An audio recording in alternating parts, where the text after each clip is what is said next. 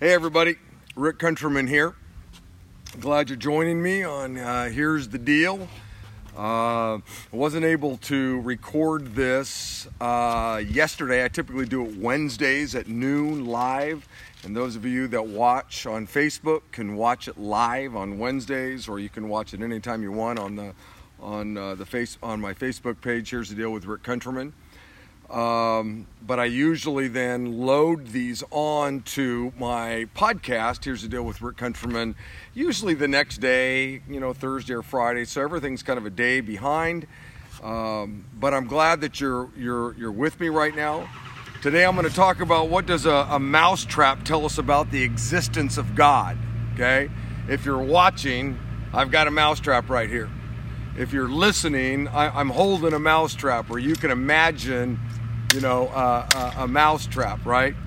And but before I get there, I just again want to welcome all of you. If you're watching this on Facebook and you haven't gotten the podcast, please do that. Just go to on your phone or your whatever it is you use. Go to the Apple Store, podcast store, and just put in the search bar, Here's the Deal with Rick Countryman, and then follow it. And it'll let you know every time I drop one of these, and it's usually once a week.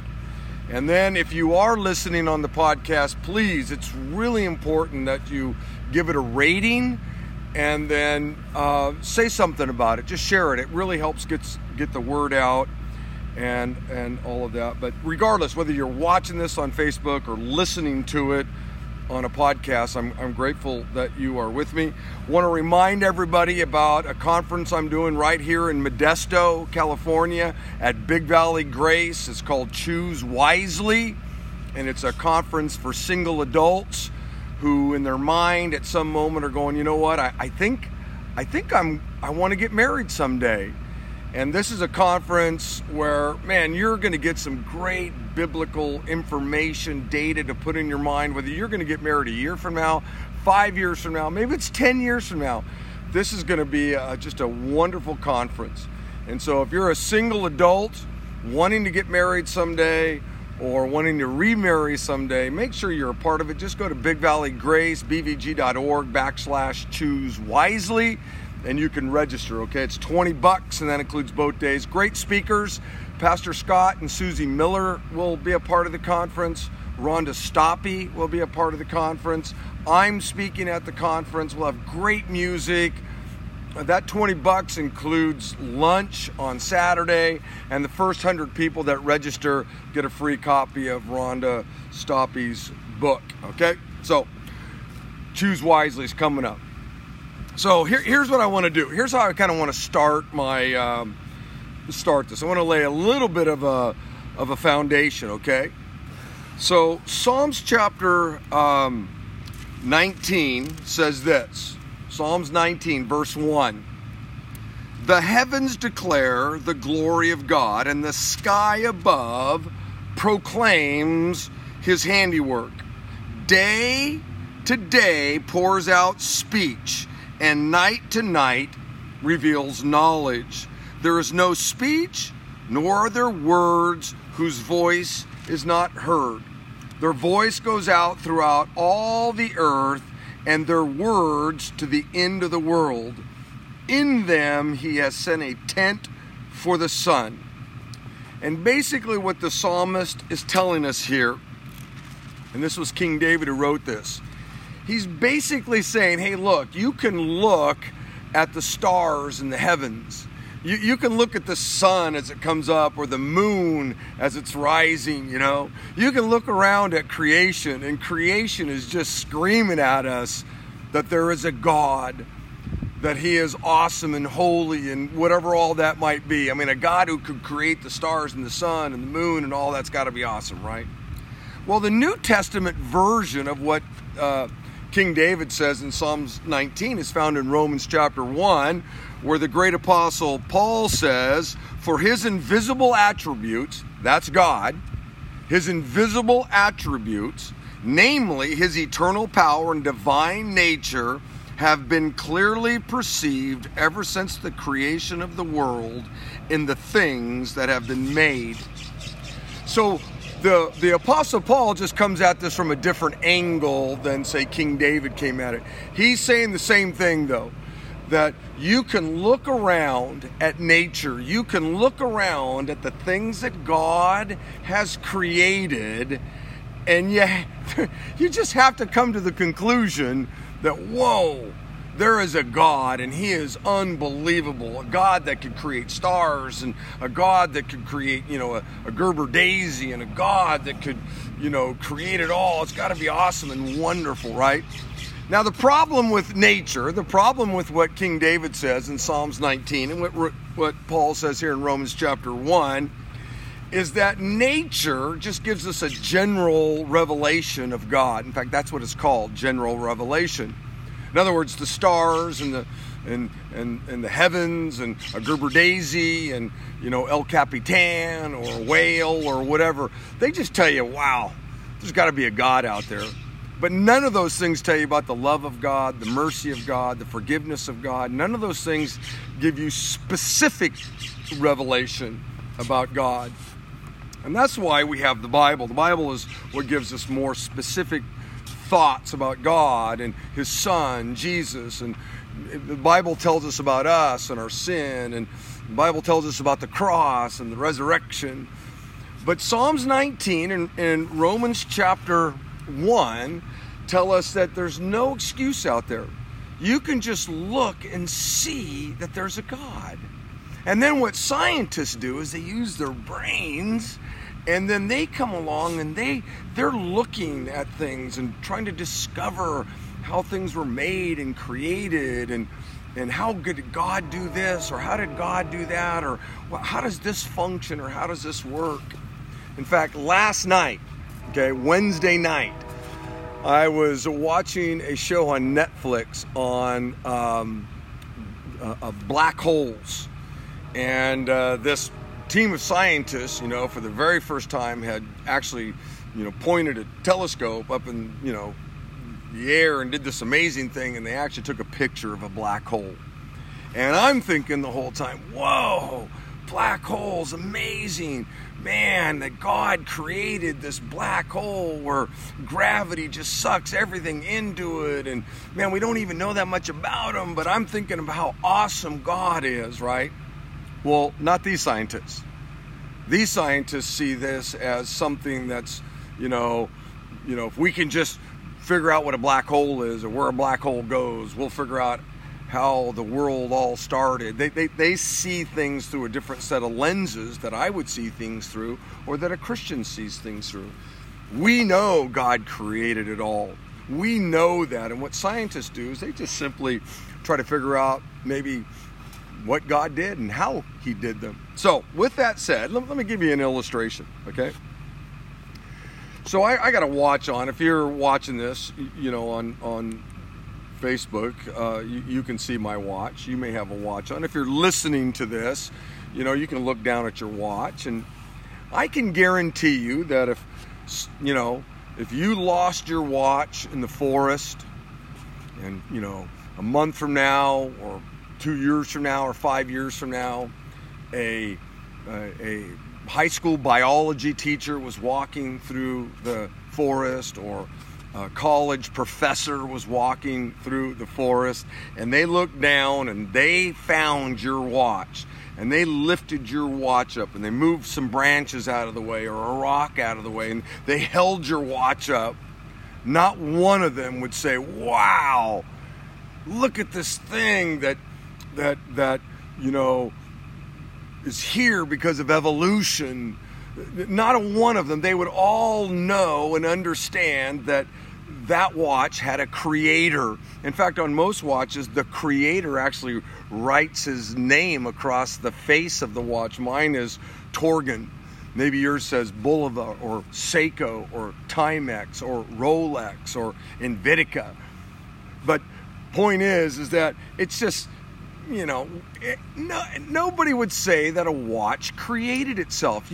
You can just look at it and say that had to have a creator. And by the way, it took a lot of intelligence to make a watch. I mean, it takes somebody, with a lot of brains to make a watch. But I'm going to give you another one, okay? To illustrate my point. And that is the mousetrap, okay? If this mousetrap or a mousetrap, was laying in the woods somewhere or in the middle of the jungle or was laying out in the Mojave Desert, and any high school, biology teacher or any college professor were walking along and they picked up a mousetrap, there isn't one of them that would say, oh man, that created itself. That over the course of 1 million or 1 billion or 5 billion or 200 billion years, that created itself. Nobody would say that. It's obvious that this thing has a creator. And by the way, it only has 4 moving parts, right? This mousetrap I have has literally four moving parts. You have the neck breaker here, the thing that, takes care of business, the chiropractic thing, if you will, okay? That moves. You have the little metal springs on there that give tension to the neck cracker. They move. You have the little dinner plate that holds the cheese or the peanut butter or whatever it is you put on there. It moves. And then you have the little thing that holds back the neck cracker. It moves. It's got 4 moving parts. And yet, we all know this has a maker. Every college professor knows this has a maker. Every single high school biology teacher knows this has a maker. This one was made by Victor, right? We've all probably used them in our own houses. And it has 4 moving parts. Now, it took some intelligence to make this. Okay, right? Now, a watch took somebody with more intelligence, right, to make, but this took some intelligence. Now, here's my point in all this, okay? This obviously is like Psalms 19 or Romans 1. You look at it, and it had a maker. You know it had a maker. A watch has a maker, right? Your phone has a maker. Somebody put it together. The glasses you have on, it had a maker. You couldn't just show up in the forest, find a pair of glasses on the ground and go, hey, this created itself over 1 billion years. You wouldn't do it. Nobody would say that. They'd be nuts. They'd be crazy if they said it. But you have a lot of college professors. You have a lot of high school biology teachers. You have uncles and aunts in your family. You have, maybe it's your parents. I don't know who it might be. They will say that obviously a watch had a maker. Obviously that mousetrap had a maker. Obviously my glasses have a maker. That's obvious. But they'll look at their eyeball or your eyeball and they'll say, oh, now that's different. That obviously evolved over 1 billion years. Your eyeball. Okay. Now this 4 moving parts, a mousetrap has 4 moving parts. It had a maker. It had a maker. A watch had a maker. It's just obvious. But people will go, yeah, your eyeball didn't. I know it's this intricate thing, way more intricate than a mousetrap, way more intricate than a watch, way more intricate than your phone or the space shuttle or whatever. Those all obviously had makers. But your watch, your eyeball, wow, no. Over 1 million years or 1 billion years or 2 billion or 3 billion or whatever, that just created itself. And it's mind-boggling to me. It's intellectually dishonest to say there's no way that somebody created your eyeball, or there's no way that somebody created your kidneys, or there's no way that somebody didn't create the human body. Oh, obviously, it had a maker. It's obvious. Psalms 19 and Romans chapter 1 are absolutely accurate. The human body screams at the top of its lungs, you have a maker. You have a creator. Now, there's not a name written across your chest like there is a mouse trap or a watch or your phone, your smartphone. But you have a maker. Psalms 19 is absolutely correct. There has to be someone with incredible intelligence, way more intelligence than it took to make a mousetrap, way more intelligence than it took to make a watch, way more intelligence than it took to make your phone, way more intelligence than it took to make the space shuttle. It's the human body, or how the earth works, or the stars work, or the sun, or the moon, or whatever it might be.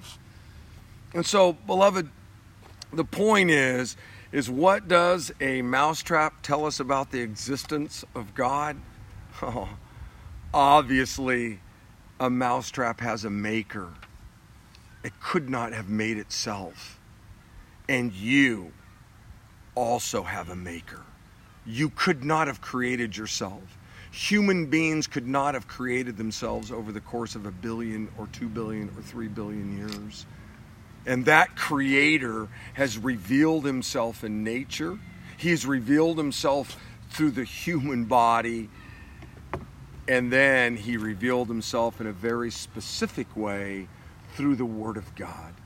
And I want to encourage all of you to spend time in the Word of God, learning about the God who created you.